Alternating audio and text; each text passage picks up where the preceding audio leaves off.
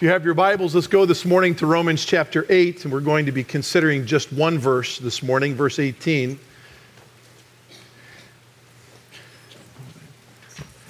Congratulate JP and Natalie on their union yesterday. I was able to tell them myself yesterday, thank you for allowing God to work in your lives and prepare you to create a new home for His glory. And praise the Lord for that, for sure. And praise the Lord for their families who reared them in the nurture and admonition of the Lord, to be sure. I want to remind you tonight, I hope you're able to come. There's a brief meeting to share with you all the good news that's going on in relationship to our spiritual goals for the future. And so it'll be very brief. We'll give you an opportunity to be excited about what God's doing here continually in Jerusalem as we seek to honor Him in the future, to be sure. If you read your folders this morning, we gave a little 3-word explanation of our sermon, taken from Romans 8:18. Let's read that text together real quickly. Hopefully you'll be able to understand where this 3-word explanation comes from. Paul says here, "For I consider that the sufferings of this present time are not worthy to be compared with the glory that is to be revealed to us." And I really believe the King James Version has it more properly translated, the glory that is to be revealed in us. In us. Let's pray together. Our Father in heaven, we would ask you now to give us help from thy Spirit in relationship to understanding this verse within its context. And I pray, Lord, that we would leave this place certainly encouraged in the reality of our future in comparison with our present. We know, Lord, that chapter 8 is about really the security of the believer. No condemnation, no contention, no separation. We examine a whole chapter here, many verses, describing for us all that you've done for us in the Lord Jesus Christ, in our past, certainly in our present, and definitely in our future. So for today, Lord, as we hunker down, if you will, in this verse that you've given to us, may our hearts be instructed and encouraged and overjoyed with its immense truth. In Christ's name we pray. Amen. Temporary suffering compared to eternal glory. Temporary suffering compared to eternal glory. As you study different authors that have written about this text, you will find many of them very, very sheepish to even begin to approach the depth and the breadth of this subject. Certainly it's easier for us to describe temporary suffering.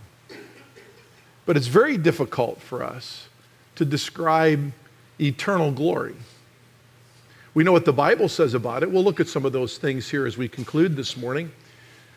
But we tremble as God's people to be able to discuss and fully explain something we've never experienced before. Something that is indeed glorious, but none of us have yet experienced in reality. We're going to try to explain it as best we can. And I think as we do so from God's Word, your hearts will be tremendously encouraged as we depart today.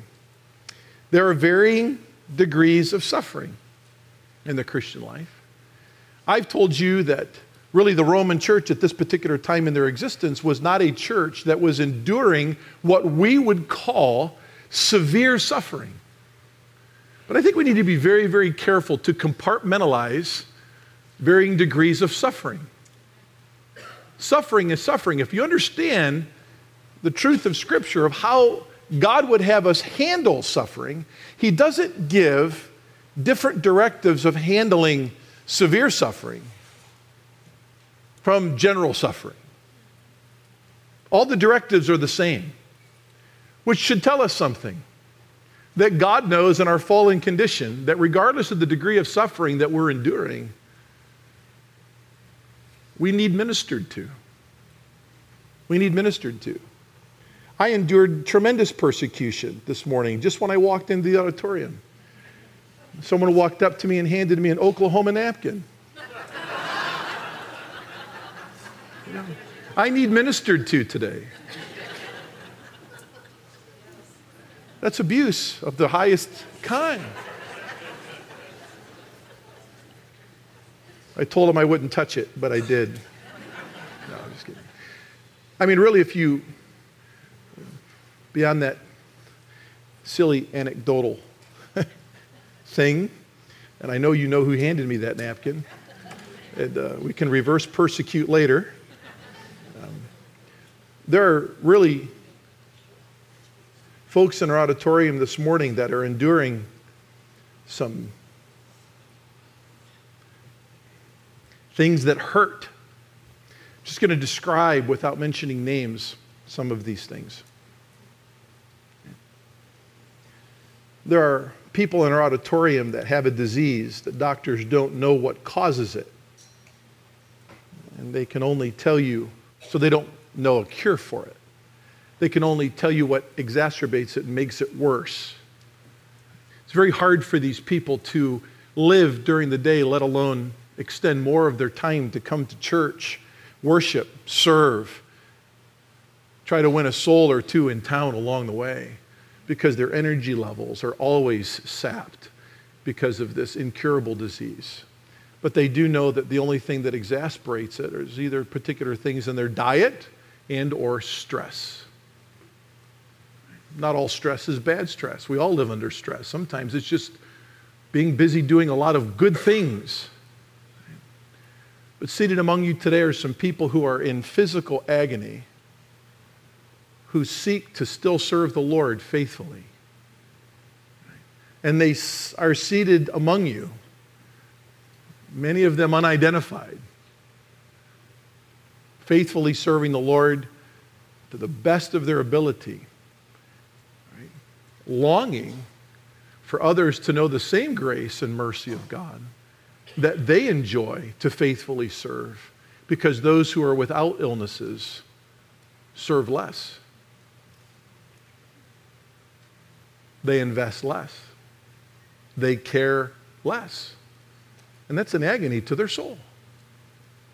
Did you ever contemplate that there's an agony to the soul? There's a suffering, there's an affliction that comes to the faithful of God's people as they look around and they long for the unfaithful to enjoy their life that God's graced them with.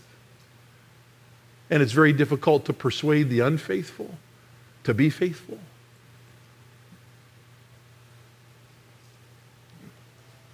We all know someone who has children that have abandoned them because of the parents' faith. Seated among us today are parents in agony because their children who have been taught lovingly and patiently the truths of Scripture and of Jesus Christ have walked away, choosing the things of this world, the delights of this world, rather than choosing to serve Christ. There are some of us here this morning who are here week after week after week without your spouse. I'm always amazed at how God's grace operates in your life, man or woman, as you faithfully serve God, longing for your husband or wife to be here. There's two kinds of those people. There's those people who are widows or widowers. Do you know how hard it is to come to church without someone that you faithfully worship with for 30, 40, 50 years? You know, the guttural agony that these people endure the first time and many times after the first time they come back to church, and they really don't want to be there. But they persevere by God's grace, and they do it and they find it to be worth it. But then there's that other spouse who has a husband or wife that's still living, but yet to come to know Jesus. You know, the agony in their soul, week after week, month after month, year after year, begging God to demonstrate His mercy to their spouse. What a great joy it would be for them to be side by side with their spouse, singing God's praises and learning from God's word, worshiping together.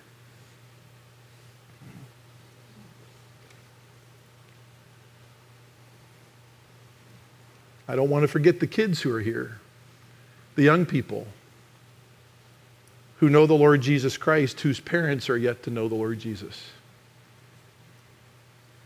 We sympathize with you, and we intercede with you for the souls of your folks, because I know you long for your parents to know the same Jesus that you do.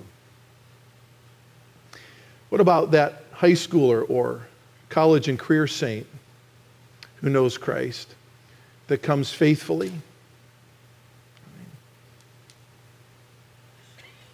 And they've demonstrated their burden for someone that they've been witnessing to, a lifelong friend, a childhood friend, who has yet to come to know Christ as their Savior. And I don't know that we ever should forget the agony of any of us who truly love lost souls and try to win them to Christ. The agony of the wait for the harvest is intense. It's intense. The Lord Jesus stood outside the city of Jerusalem before his triumphal entry. And Luke 19 says he looked up to the city and he wept. He wept for his own who would not believe in him. He wept for souls. There's an intense agony in the soul for the faithful saint who truly has compassion on lost friends that need Jesus Christ.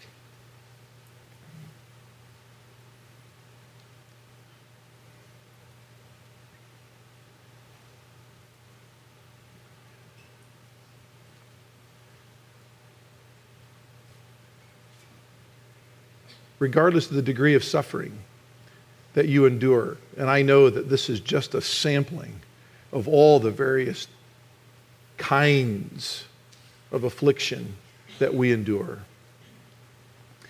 Regardless what we endure, our hearts are quick to run to texts like Romans 8:18. Because this is where we assure our hearts in the here and now as we look to our hope in Jesus Christ. For I consider that the sufferings of this present time are not worthy to be compared with the glory that is to be revealed in us. I'd like to take this verse and just divide it up into three simple sections for our understanding this morning as we continue. First of all, I'd like to discuss our personal approach to suffering. All of us need one. All of us need an approach. And then number two, I'd like to discuss our perspective, our personal approach, and then our perspective in relationship to understanding suffering. And then I'd like to consider the prize that we all will enjoy if we endure suffering well. Our personal approach, our perspective, and then the prize. What have we heard for weeks now in relationship to preparing for Irma? What have we heard? We've heard hundreds of reporters law enforcement officials, government officials, encouraging people to prepare. Encouraging people to prepare. And how many times have you heard this phrase in the last few weeks? Things don't matter at all. What matters is life. Things don't matter. What matters is that you're alive. It's interesting, it takes something like this to bring us back to that perspective and that reality. But that people that endure these kinds of catastrophes, they really come to realize that. And what's really interesting is they're okay with it. They'll weep over having lost their wedding album and the portraits of their children, but in comparison to actually having their children and having their spouse, it's incomparable, isn't it? It's well thought through. Hurricane preparation is very detailed, well thought through. The plan of escape from the catastrophe is very lucidly given. And especially with this kind of a storm, you have to try hard to fail in getting away from it. Paul says in the first part of verse number 18, "For I consider." This is our approach. For I consider. The word consider has been used 15 times already in our study of the book of Romans. It's the Greek word logizomai. That means nothing to you, and it doesn't need anything to you but this. You don't have to remember the Greek word. But it has as its root a mathematic understanding.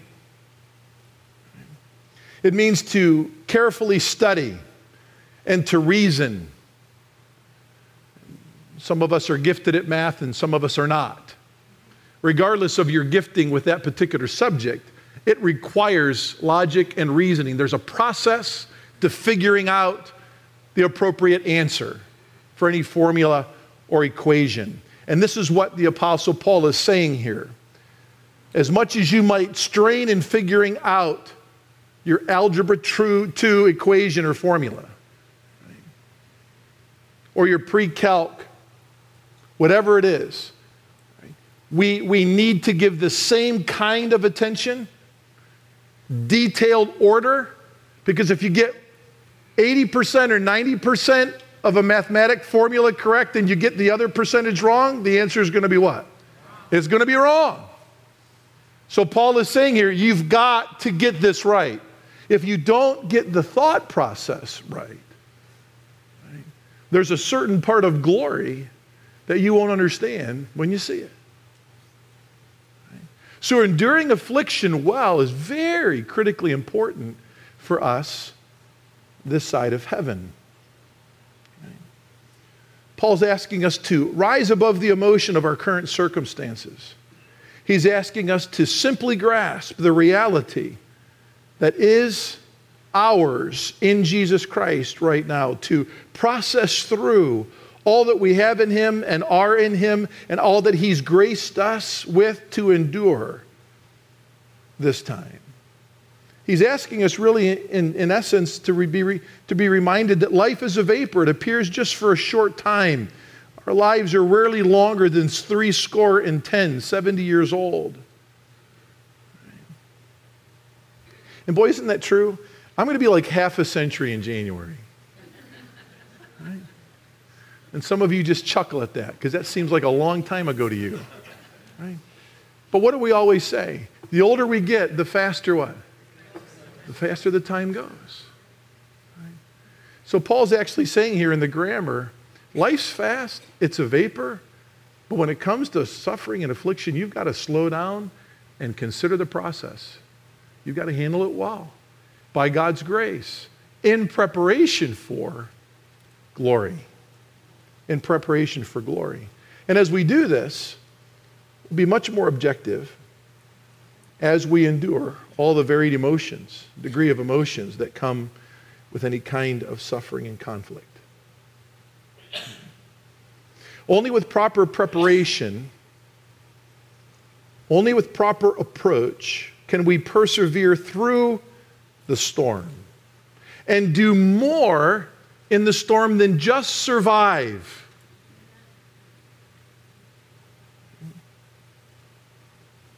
Quite frankly, if proper preparations are made, then the end game is never just surviving the storm of suffering or affliction for the Christian, but maturing during the affliction, whereby the affliction becomes the preparation ground for enjoying maturity in Christ to a greater degree, and indeed in time glory in our eternal future. As we've seen in other passages, affliction and glory are often set side by side in the Bible. We'll look at that a little bit later in relationship to the prize. Suffering serves many purposes in our lives, but most critical in our context here is preparation for and enjoying certainty. Remember, Romans 8 is about certainty. It's about security. It's about all these layers of spiritual blessings that the God has extended to us in Jesus Christ. So how well we suffer determines how future glory is enjoyed. So we've got to pay attention to the approach. Okay? Let's continue to do that as we move on into our second aspect of this verse, our perspective. Part of having a proper approach is having a proper perspective. As we've already stated, we need to remember that chapter 8 is all about our security in Christ. All 39 verses underpin the reality that there is no safer place for a soul to be on earth or in eternity than in Jesus Christ. This is the beginning of a proper perspective, especially when we continue understanding the nature and purpose of suffering in the Christian life. So regardless of the degree of suffering our souls are enduring while we are in Christ, we need to understand some matters of perspective. I'm going to rifle out for you these matters of perspective, and then we're going to go back and handle them. I could give 1 week per aspect of perspective, but we're not going to do that because we want to finish Romans sometime within the next millennia. Okay. First of all, we need to own the identity. Proper perspective includes owning the right identity. Secondly, in relationship to perspective, we need to realize its brevity. Identity, brevity. Now remember, I'm going to detail these out because what are we supposed to do in our approach? All gives am I. You got to reason through it. Got to carefully think through the layers of what's going on here in preparation for glory. Identity, brevity. Thirdly, we need to adjust to its severity. Adjust to its severity. Next, we are to fulfill its responsibility. Fulfill its responsibility. And finally, discern its quality. Discern its quality. The Scripture addresses every one of these aspects in relationship to our perspective on suffering. So first of all, own the identity. Paul says here again, for I consider that the sufferings, the identity is found in that word sufferings. It's really interesting to me in the New Testament that when the Lord Jesus Christ suffers and when we suffer, the same Greek word's used. The suffering of the Lord Jesus Christ was not different than the suffering we endure. Now, none of us, because we're God, could not endure the cross. But the Bible tells us that Jesus Christ is a capable advocate because he endured similar sufferings as we have. And we are enduring. It's a very common word for suffering, but nonetheless used of both our Savior and of us. Our understanding of security within the family of God is only strengthened when we see that our sufferings were similar to that of our Savior's. Go with me to 1 Peter chapter 4. You can hold your fingers there in Romans 8. Let's go to 1 Peter 4 together, a text that we alluded to last time.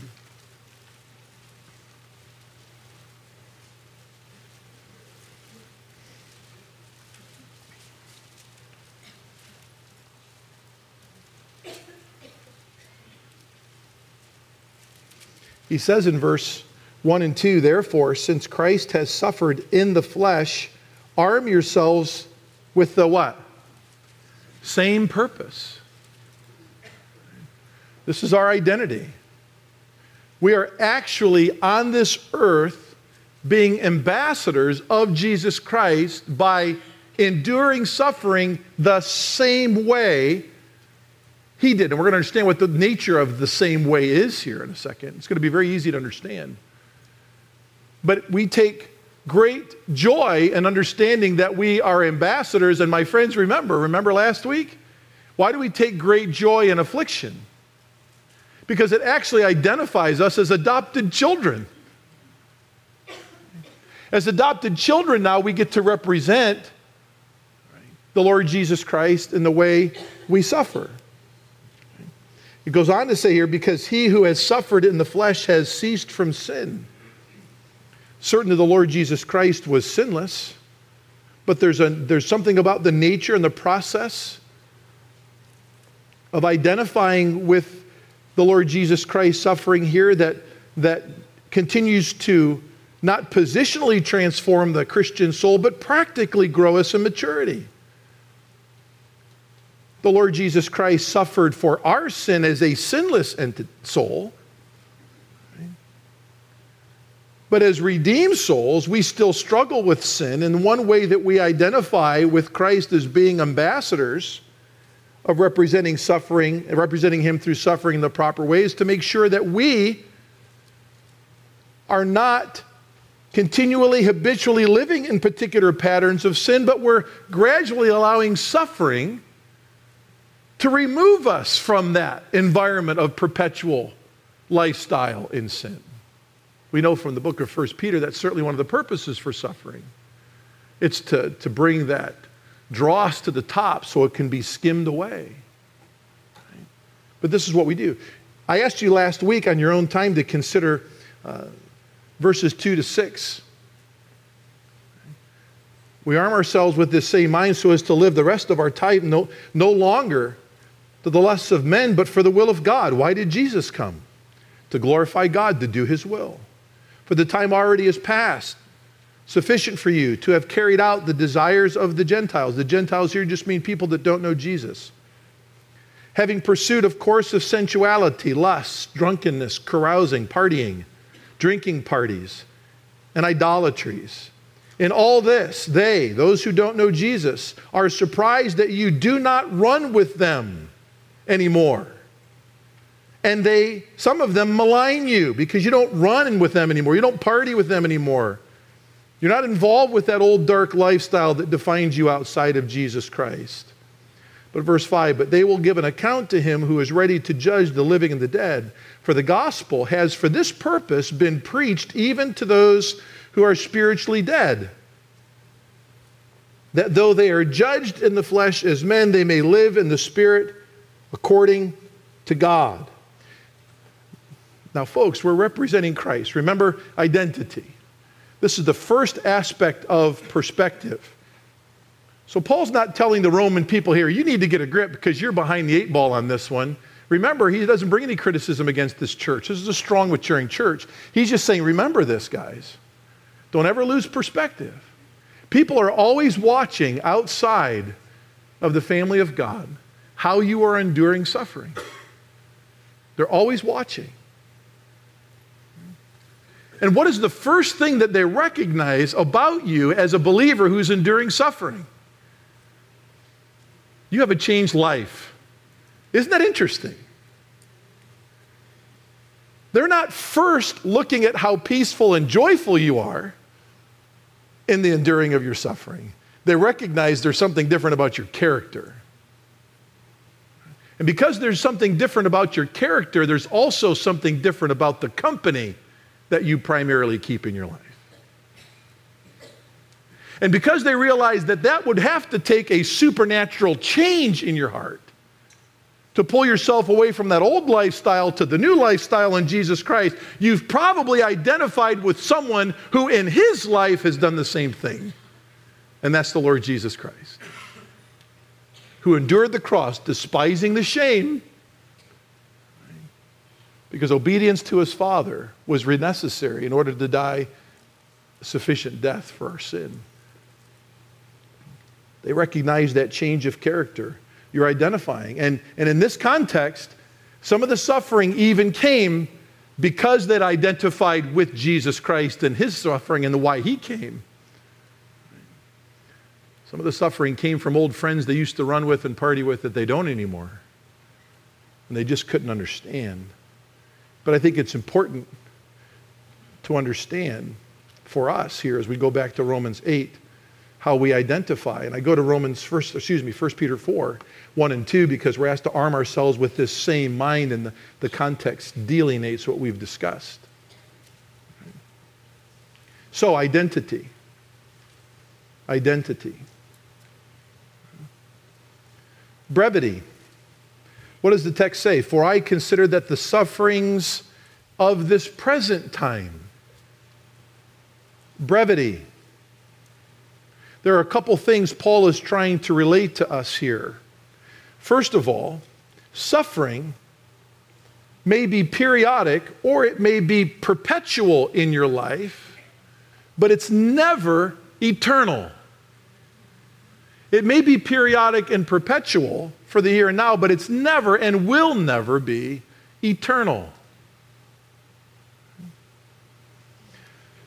You've already cross-referenced in the margin of your Bible here, 2 Corinthians chapter 4, that we'll highlight in our final point this morning. Paul calls our current sufferings and affliction, he called his current sufferings and afflictions temporary and light when you compare them to the eternal weight of glory. Temporary and light. Now, we discuss varying degrees of affliction. The Bible addresses those varying degrees of affliction the same way. But the kind of affliction Paul talks about in 2 Corinthians 4, not many of us, if any of us, have endured that at all. And he still calls being beaten, afflicted, imprisoned, almost a loss of life, a light affliction. For perspective. Perspective. Identity. Brevity. The Lord Jesus Christ suffered immeasurably compared to the Apostle Paul. That's identity. Now, brevity. The Lord Jesus Christ's suffering was temporal. The degree of my suffering, Paul says, is less, but it's also short. It's also short. And when I'm able to identify with Christ in my suffering, that gives me purpose in my suffering, which alleviates my heart again, because it's unto eternal purposes. Maybe some of these people around me that are watching would see the grace of Christ and joy in my life as a result of suffering, even though I love the company of God's people. And maybe they'll come and ask about my Jesus sometime. But these sufferings are for this present time. This present time. The severity. What about the severity of affliction? I want you to write down here, we won't go back to it for sake of time, 1 Peter 4, 13 to 19. In 1 Peter 4, 13 to 19, we're given a passage of Scripture that tells us that there's suffering, but there's two kinds of suffering. There's suffering that comes to us because it's self-inflicted. And then there's suffering that's granted to us by God himself. In other words, it's self-inflicted because of our poor manner of living. Instead of living godly, we're living unrighteously. Right? And we bring our own affliction. But then there's the suffering that God allows in his good providence. And we understand the nature of its severity regardless of either kind. If we bring suffering to ourselves because it's discipline of the Lord from living poorly, we've got to understand the nature of its severity, don't we? Unfortunately, there are a handful of believers that often mope about in their suffering, forgetting that their suffering they've brought upon themselves. And it's kind of time to wake up and smell the spiritual coffee and say, guys, look, you write some things in your life God in his grace will put you on the right path and you can bring yourself out of that suffering. So realize the severity of that kind of suffering has a purpose too. Whom the Lord loves, he chastens. But many of us, if not all of us in the auditorium this morning, are enduring God-appointed kinds of suffering. Regardless of the degree of its severity, let's not disrespect any degree of suffering. Often our attention goes to the person that's been diagnosed with pancreatic cancer that's been given 2 months to live. And the person that's just lost their job and wonders how they're going to make the next house payment, right? Is kind of slips through the cracks at the expense of something that seems much more severe. But let's respect that those are God-appointed, God-allowed degrees of suffering. And we need to recognize the severity of both for each person, right? And encourage them to walk faithfully and make sure that they're ministered to. But I encourage you, regardless of the degree of suffering, to remember 1 Peter 4:19. God has allowed you to endure suffering. Entrust yourself to him because he is a faithful creator while you continue to do good. Regardless of the degree of the severity, entrust yourself to him. Know that our divine tutor is working out in your life to the detail, even to the degree of suffering. Entrust yourself to him. Something that by his grace you need, that I need. But for all of us, our activity never changes. We stay faithful. Continue to do good. What's our responsibility? Go with me to Hebrews chapter 2 and verse 10. Hebrews chapter 2 and verse 10.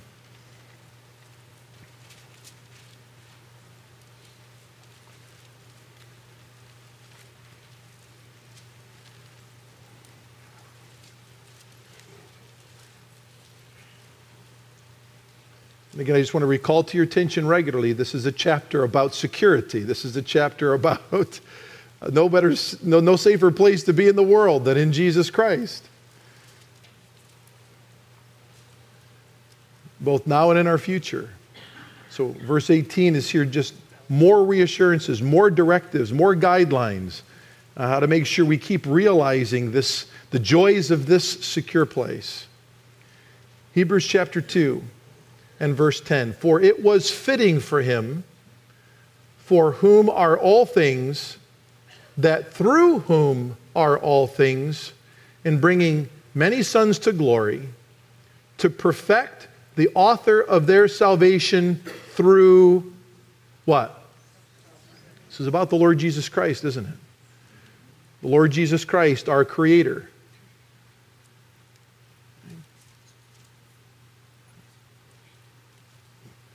To perfect the author of their salvation through sufferings, to prove who he is, to demonstrate to us that he was not just fully God, but he was fully man, to be the example for us.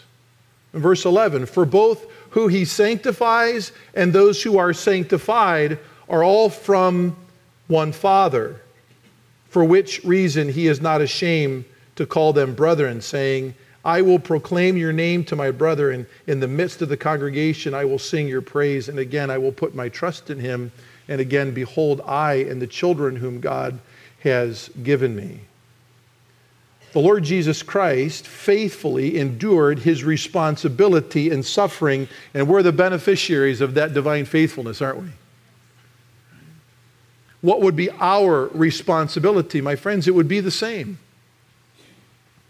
To live faithfully through the affliction, to be assured that we can live faithfully through it, to actually rise above it, to mature through it, to prepare ourselves for more divine opportunity to allow God through that affliction to expand our spiritual coasts of influence. And we certainly are glad the Lord Jesus was faithful, because we are certainly the beneficiaries of that span of influence. We need to discern its quality. Its quality. To stay on the same illustrative path, because of the last few weeks we've been living and hearing so much. Evacuations in these kind of storms can have their trials, can't they? No gas, no water, ran out of gas in a traffic jam.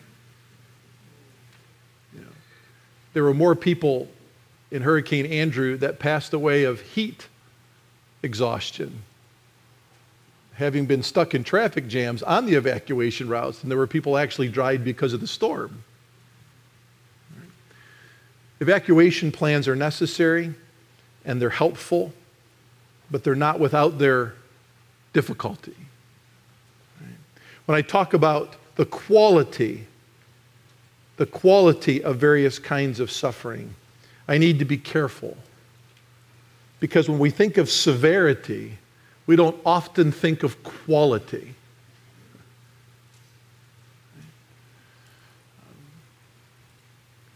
As a matter of fact, we question quality when we're going through severity. That's our human nature.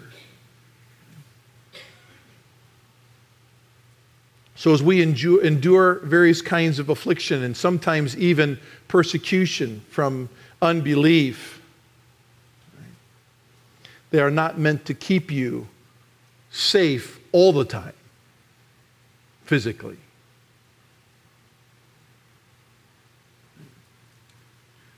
That's why we've been given Hebrews 11. Some were torn asunder. Some were torn apart. Some were ravaged.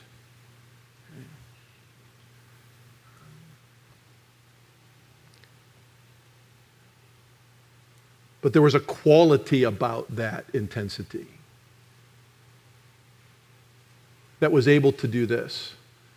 In their lives, it was able to demonstrate omnipotent grace through them, that others could marvel, and that's why we're asked, therefore, being given such a great cloud of witnesses, run with patience the race that's set before you. So let's be careful with the understanding of quality and severity.